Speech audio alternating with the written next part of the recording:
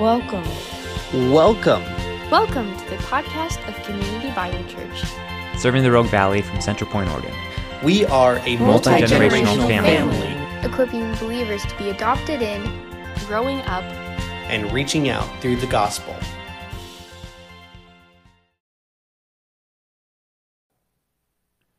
So, we come together today to really one of the most unique sections of Scripture that we have in the Bible. And if we don't understand the first section, we won't understand the whole thing.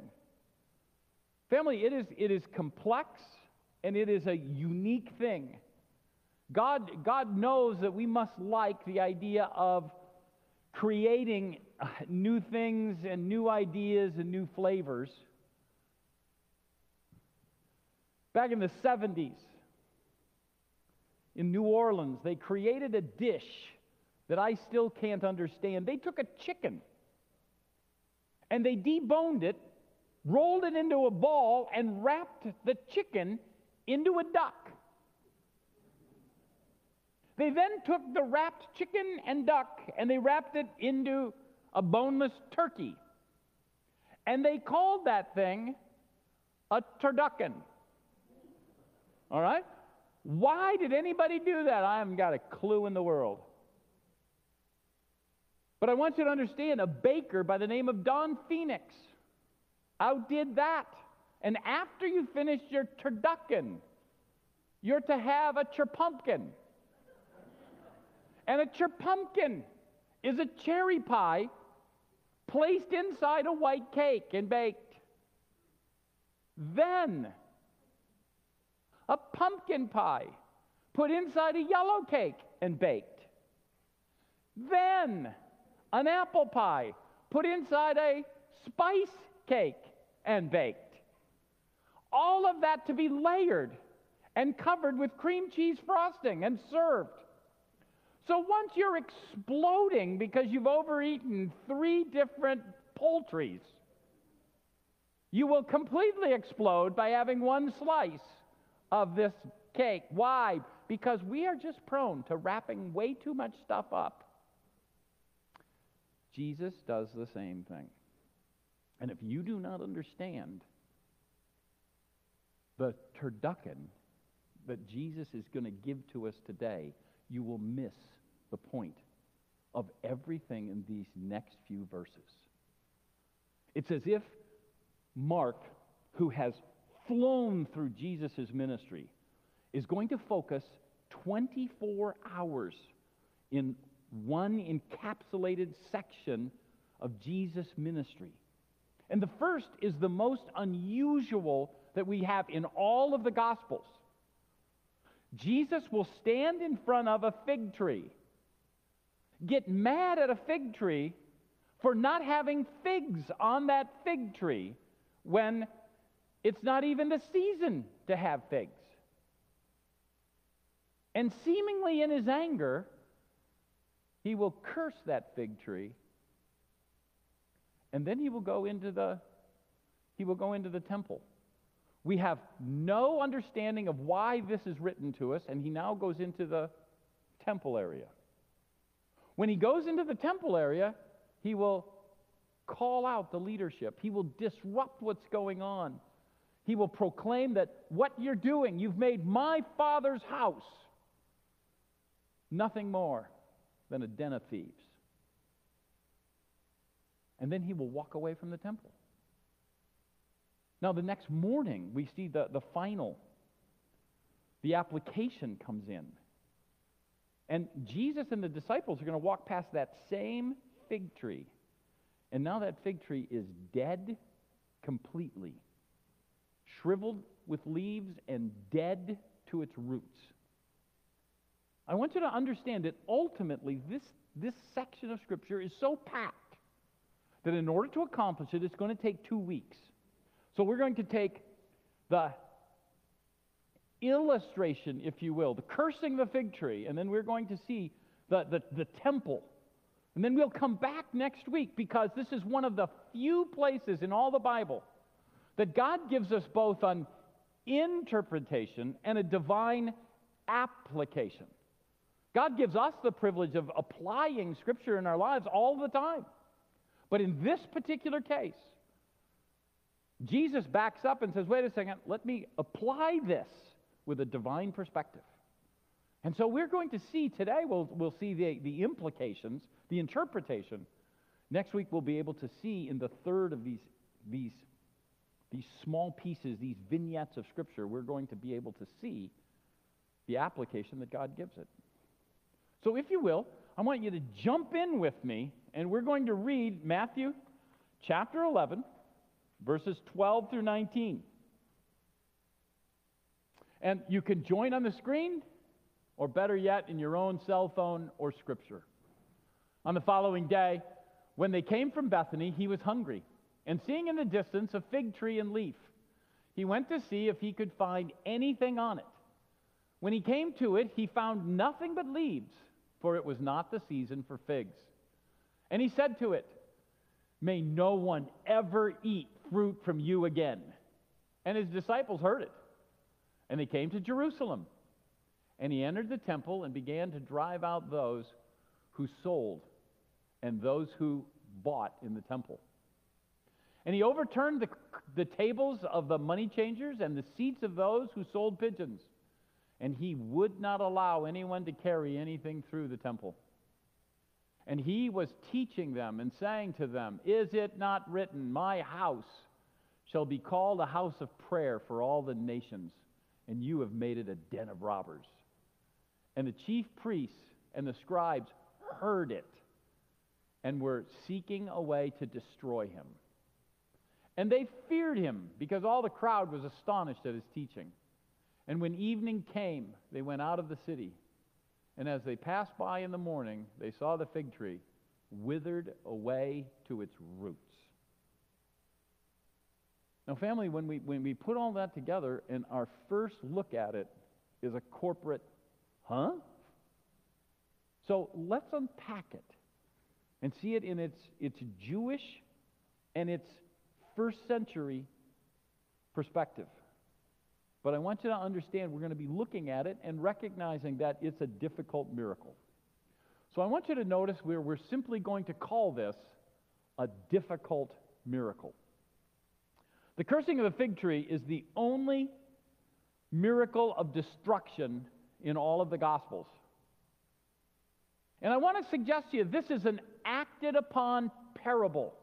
Those of you who have any concept or any reading in the Old Testament, there is a character who does some very odd illustrations in his life, the character of Ezekiel. And God tells him, in one case, he is to make a diorama of Jerusalem. And he takes that diorama and he pictures what will become the siege of Jerusalem by the Babylonians. He will act out how the men and women who are suffering in Jerusalem are to behave. He will even have a limited amount of food, and he has to cook it on cow's dung to just visually make this thing more real in the lives of the people. And this is an acted out parable. And it's the only way that you can look at what is now going to happen to this poor fig tree, is if you look at it as an acted out parable. Because any way you look at it, Jesus in our eyes isn't held to the highest of regards unless it's a parable that's acted out. Because who would look at a tree that didn't have fruit in season to eat and then punish that tree in such a unique way? And so this is a strange parable. Let's try to put some ideas to it so that we understand. Family, now let me come in and teach you a little agriculture. And it shouldn't come from me. I don't know fig trees. So let me just tell you a little bit about a fig tree. A fig tree loses all of its leaves And the first thing that comes out on a fig tree is the little nubs of future fruit. So when the future fruit is on the tree, you will see the bare branches and the future nubs of future figs. All right, you got that in your head? Then the leaves will start to fill in. And finally, when it's filled in, you should expect some sort of harvest if you would go in and look at the tree. Now, apparently, those who even like figs will go in and eat pre-ripened figs. Don't know why, but they do. And Jesus goes up to this fig tree and looks up into it. The leaves are in full development. So with the leaves in full development, you should be able to look up and see fully functioning, fully developed figs growing in place. Family, it'd be much the same as you and I walking through an orchard that we have today that has already been scarred by frost. Forgive me, but if you've not done that, I can't think of anything more discouraging than to walk through a peach orchard and the whole thing has been burnt out by the frost. And you have these lovely, beautiful trees filled with leaves, ready to go. But you look into it and they're all bare with no fruit. What a discouraging situation. You don't have a peach orchard to have a bunch of pretty trees. You want fruit. So Jesus is looking here at this moment of time, and he sees no fruit on the tree. The fruitless fig tree illustrates the empty effort of worship in the temple. Mark ties the curse of the tree with the fate of Jerusalem and the temple. Family, you and I are a week separated because of the preaching schedule and our worship on Sunday. But we're talking about just yesterday in our text of Scripture. Just yesterday. Jesus rode into town on a donkey. Jesus rode in on a colt. They covered his saddle with blankets and coats. They covered the ground with their coats and branches. And they proclaimed, Hosanna! Blessed is he who comes in the name of the Lord. They announced him as the coming Messiah. And yet, there is no ending to the triumphal entry because he walks into the temple and he is not accepted as king, nor is he simply ignored. There is nothing there. He simply gets off, walks into the gate, and as we see the close in verse 11, he looks around and walks away. This has been nothing more than an incredibly large show. Jesus wept in loving awareness of the future of Jerusalem and her people yesterday. Today, Jesus now expresses why destruction is coming, Israel's loyalty to God and the priority of God are non-existent. Family, the Old Testament uses the fig tree to not only picture Israel itself, it also pictures the judgment that Israel occurs. Let me read to you a long section from Jeremiah 24, and I'll read beginning in about halfway through verse 1. Hear what it says. The Lord showed me this vision. Behold, 2 baskets of figs placed before the temple of the Lord. One basket had very good figs, like first ripe figs, but the other basket had very bad figs. So bad they could not be eaten. Thus saith the Lord, the God of Israel, like these good figs, so I will regard as good the exiles from Judah, whom I have sent away from this place to the land of the Chaldeans. I will set my eyes on them for good. I will bring them back to this land. I will build them up and not tear them down. I will plant them and not pluck them up. I will give them a heart to know that I am the Lord, and they shall be my people, and I will be their God. For they shall return to me with their whole heart. So family, the verses that we've just have read, God takes a large part of the men and women out of Jerusalem and Judea here. For those of you who might want perspective, possibly Daniel, Shadrach, Meshach, and Abednego are part of this group that is taken out. He says, I'm going to call them good figs. I'm going to put my blessing on them. I'm going to take care of them. I'm going to watch over them. And so we have a group that he says, these are good figs. Now, listen to the rest of the story beginning in verse 8. But thus says the Lord, like the bad figs that are so bad they cannot be eaten, so I will treat Zedekiah, the king of Judah, his officials, the remnant of Jerusalem who remain in this land, and those who dwell in the land of Egypt. I will make them a horror to all the kingdoms of the earth, to be a reproach, a byword, a taunt, and a curse to all the places where I have driven them. And family, when you understand the siege of Jerusalem and what Babylon does to Jerusalem itself, you will begin to understand. The siege is so horrible that men and women will eat their own dung for nourishment. Men and women will see their children and their grandchildren and then eat them for nothing more than consumption. This is one of the worst pictures that we have of God's judgment found in all of the Bible. They did not listen. And the book of Lamentations is filled with very, very exacting and hard to take vision of exactly what happens when people would not listen and repent before the Most High God. It is graphic. They take the king Zedekiah.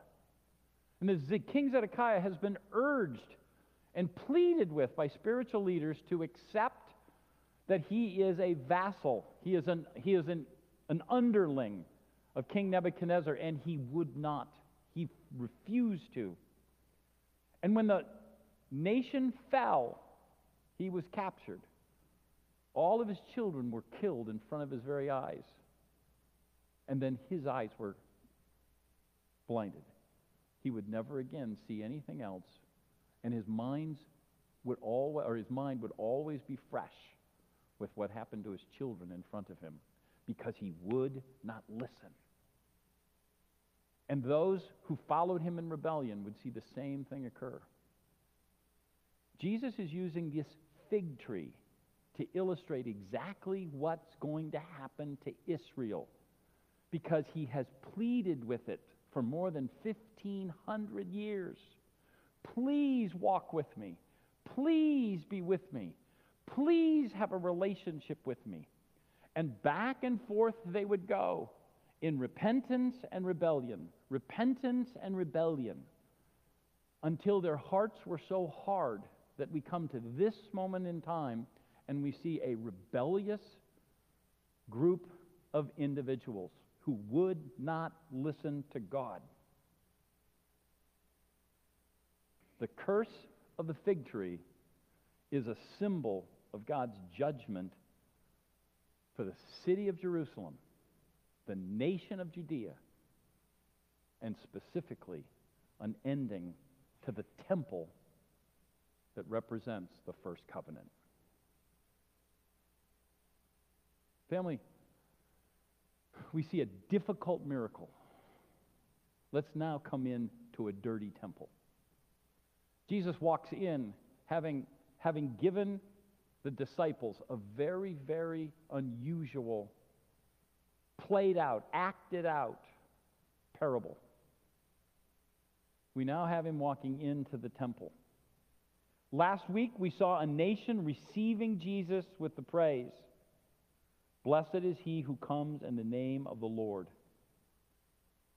Family, these communicants were from the four corners of the Roman Empire. They were up to half of Galilee, half of Judea. He enters the temple like one more attendee. No one cared. No one noticed. He simply walks in. But I want you to understand, Jesus did not come to worship like the rest. Jesus came to declare the divine disappointment of the religious behavior going on in the temple through the eyes of God. He would purge its pollution. And so we see him beginning to work against the money changers and the sellers of sacrifice. Family, Jesus could have focused on any one of a plethora of world injustices. But his focus was on the ultimate issue, a right relationship with God. I want you to understand, Jesus is going to go after the very heart of the temple. And if you will, allow me to give you just a number of issues of background here so that you understand the graphic nature of what's going to go on.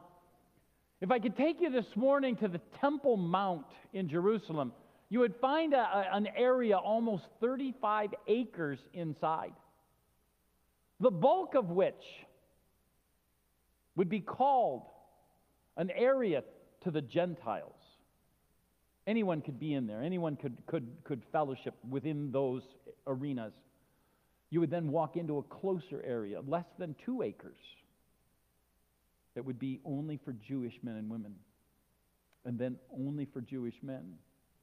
And then finally, the temple itself laid out there in virtually the middle, facing east. It was one of the great buildings, the great constructions of its time. And nearly the entire 35 acres is set aside for selling, sacrifice, and taking in the temple tax. Family, this is a dirty situation. We've reduced one of the most important sacrifices to just a clear money grab. You and I don't understand the money. I mean, this is Disneyland on steroids. If you think money is expensive there, or you spend a lot of money, this is nothing in comparison. First off, they would have collected the temple tax. The temple tax would have been gathered for every Jewish male in the entire Roman Empire, 20 years of age and over. And that equaled 2 days' wage. They speculate the amount every year they would have gathered that just went for the maintenance of the temple at $150 million. They then would have gathered sacrifices.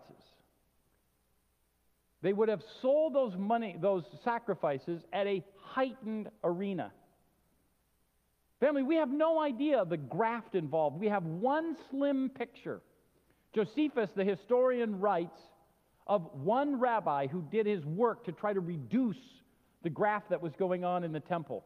At one point, doves were used to purify a woman who had just had a baby. Mary used 2 turtle doves as her sacrifice. Turtle doves were being sold at approximately, our currency, $88. He had them reduced to their standard, 5. Now imagine the graft. A sacrifice at the time of the Passover, we know from what we have in history, there were 255,000 lambs sacrificed. Imagine the money grab that would have put a value of approximately 12 times the value of each and every sheep being sacrificed in that season. Jesus looked down, and what was to be the most influential sacrifice in many of these Jewish men and women's lives is reduced to nothing more than a money grab. The Passover lamb was significant. It represented 2 things. First, it represented the judgment of God. If I took you back today to Exodus chapter 12, God said, you're going to destroy, you're going to sacrifice this lamb. This lamb, you're going to take the blood and you're going to put it on the side posts and on the mantle, the top of the door. And my death angel will pass over every home that I see. That symbolic act of worship, that submission to me. But to the Egyptians, it's the 10th plague. The plague that takes every male firstborn in the home, every male firstborn within the flocks and the herds, and kills them. It is a graphic understanding of the judgment of God for not listening to what God exacts as a standard of behavior, and to the Egyptians, a submission to him. They would not submit. But I want you to understand, it also represents the salvation of Israel. Because anyone who submits and puts the blood on the doorpost now is part of the fellowship, the relationship that God has with every one of the Jewish men and women in the community. And for them, it is God's loving act. He paid the price, symbolic in the sacrifice, for what they could not do. And he provides their salvation. So family, that picture becomes very, very helpful to us when John the Baptist will say, "Behold the Lamb of God who takes away the sin of the world." Jesus walks into the temple and they have reduced the most precious identity, the sacrifice, that he has to his work, his offer of salvation, full and free, and turn it into nothing more than a way in which they can make money. How horrible that spirituality becomes nothing more than a money grab. And so we see this horrible, dirty temple. And family, throughout the week, you will hear in preaching to come into the future, Jesus uses incredible language to look at the spiritual leaders of Israel. He will call them hypocrites. Worse yet, he will call them snakes. Later on, he will call them worthy of hell itself. And family, he then looks at them, at least in our text of Scripture, and he says, "You have turned my Father's house into a den of robbers." The Bible says they hear that. In other words, they understand exactly what he says.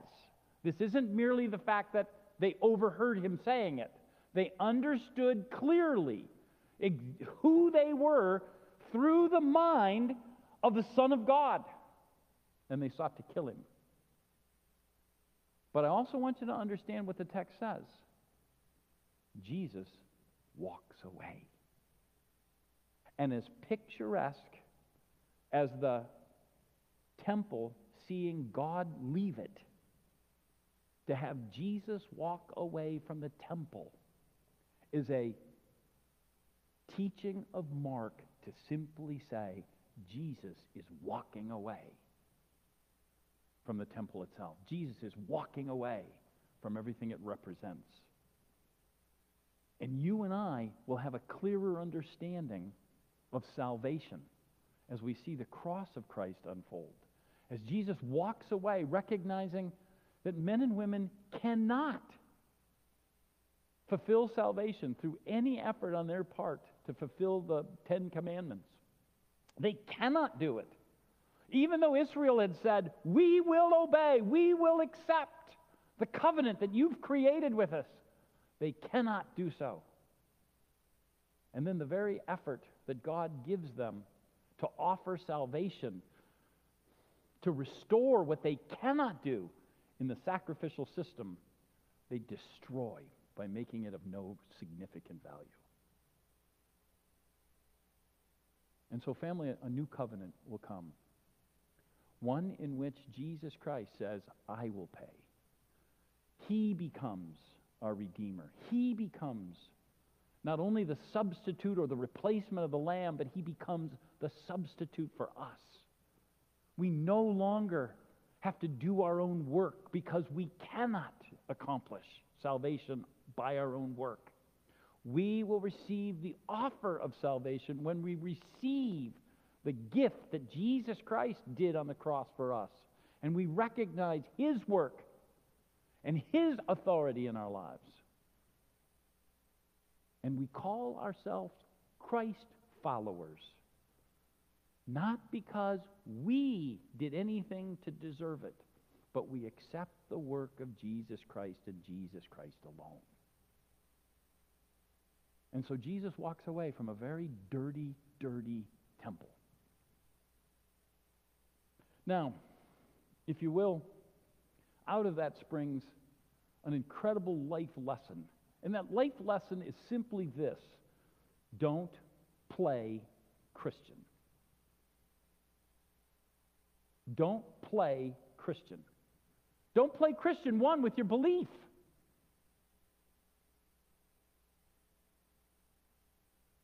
Christ was crushing in His condemnation of the Jewish leadership.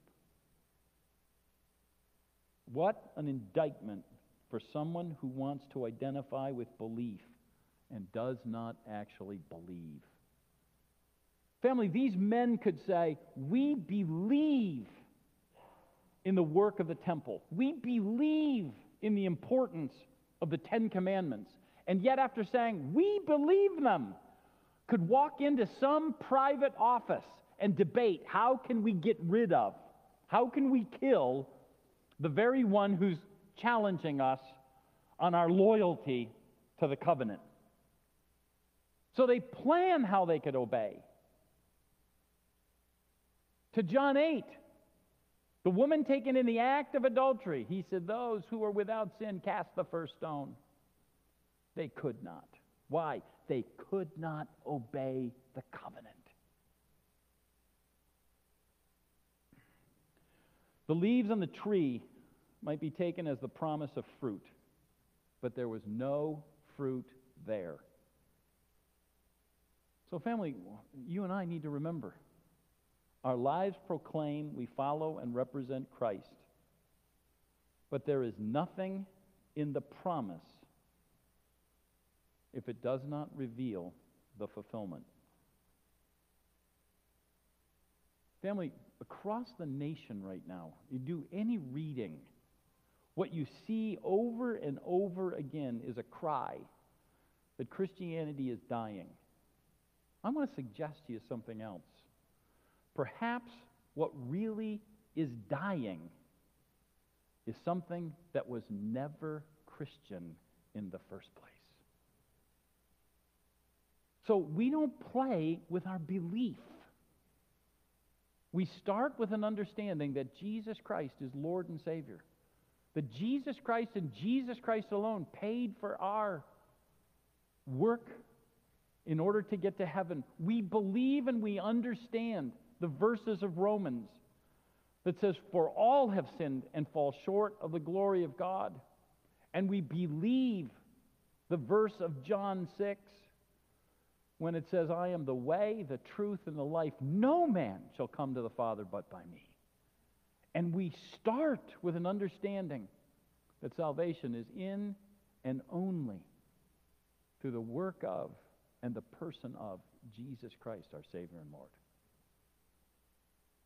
So I want to encourage you, don't play church. Don't play Christian. Make certain that what you know and you believe is what the Bible teaches you as the identity of one who knows Jesus Christ as Savior and trusts Him alone. I want to encourage you in a second way. Those of you who say, well, I've accepted Christ. I believe that there's another challenge of don't play church, don't play Christian. Don't play church with your behavior. Family, it might be taken that the tree with its leaves professed to offer something and did not. The leaves identified or advertised a product that was unavailable. Family, I don't know why agronomists ever created a flowering cherry tree. Do you understand? They wanted the look of a flower in the spring, but they didn't want cherries. Forgive me, but what stupidity. Who wants to see a cherry tree and not eat cherries? That's just a waste of effort.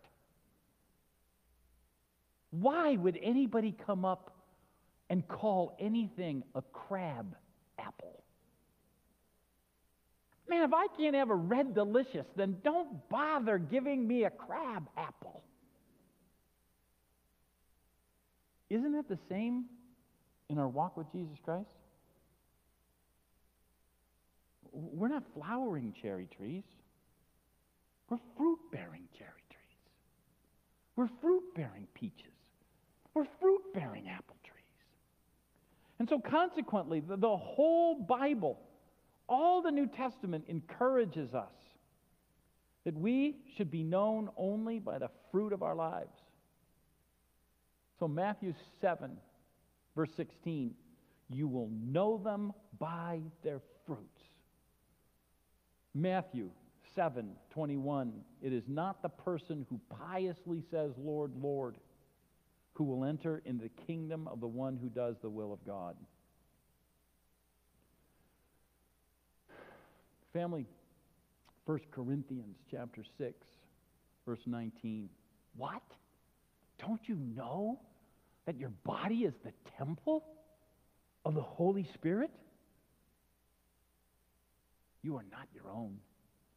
You've been bought with a price. Therefore, glorify God with your body, which is His, the King James would say. So we are encouraged to be known by our fruitfulness, by our identity to Christ. We cannot claim to be followers of Christ and then remain entirely unlike the Master whom we profess to love. Having the gift of salvation would mean a desire to want what the Savior wants and obey what the Savior commands. And so, family, I want to encourage you as we read a difficult passage like this today, and we come under its authority, I believe that it's imperative that you and I also look at the text. And in light of our privileged position of being light to the community of Central Point and Medford, Jacksonville, and the surrounding areas, are we light? Are we fruitful? Do we well represent the cross of Jesus Christ as people see our lives? Or have they just reduced us to a political opinion? Have they reduced us to those good people down the street? Have they reduced us to that kind neighbor? Have they reduced us to that nice aunt and uncle? If they've reduced us to those things and they don't see the Savior, how horrible it is for them and how horrible it is for us. Father in heaven, I pray that you'd watch over. Dear God, we see in the fig tree Jesus Christ graphically showing that phony identity with God and God's authority ultimately meant nothing into the eyes of the Father. And the Son held the world accountable and held the Jewish community and the temple accountable for having forgotten the incredible privileged relationship that they could have with the Most High God. Father, God designed us to walk with Him. We see that in Genesis as Adam and Eve walked in the cool of the day with God, their Creator. Father, we see that at Mount Sinai when He offers a relationship that would be my people. And they said, we want you to be our God. Father, we see that at the cross. When we recognize that the wrath of God is taken away, and we have peace with Him through the Lord Jesus Christ. Dear God in heaven, we just ask that you'd watch over. Dear God, we would pray that you would be with those of us who say we are of the family of CBC, that you would give us the privilege of identifying ourselves as men and women who call upon the name of the Lord as the reason of our existence.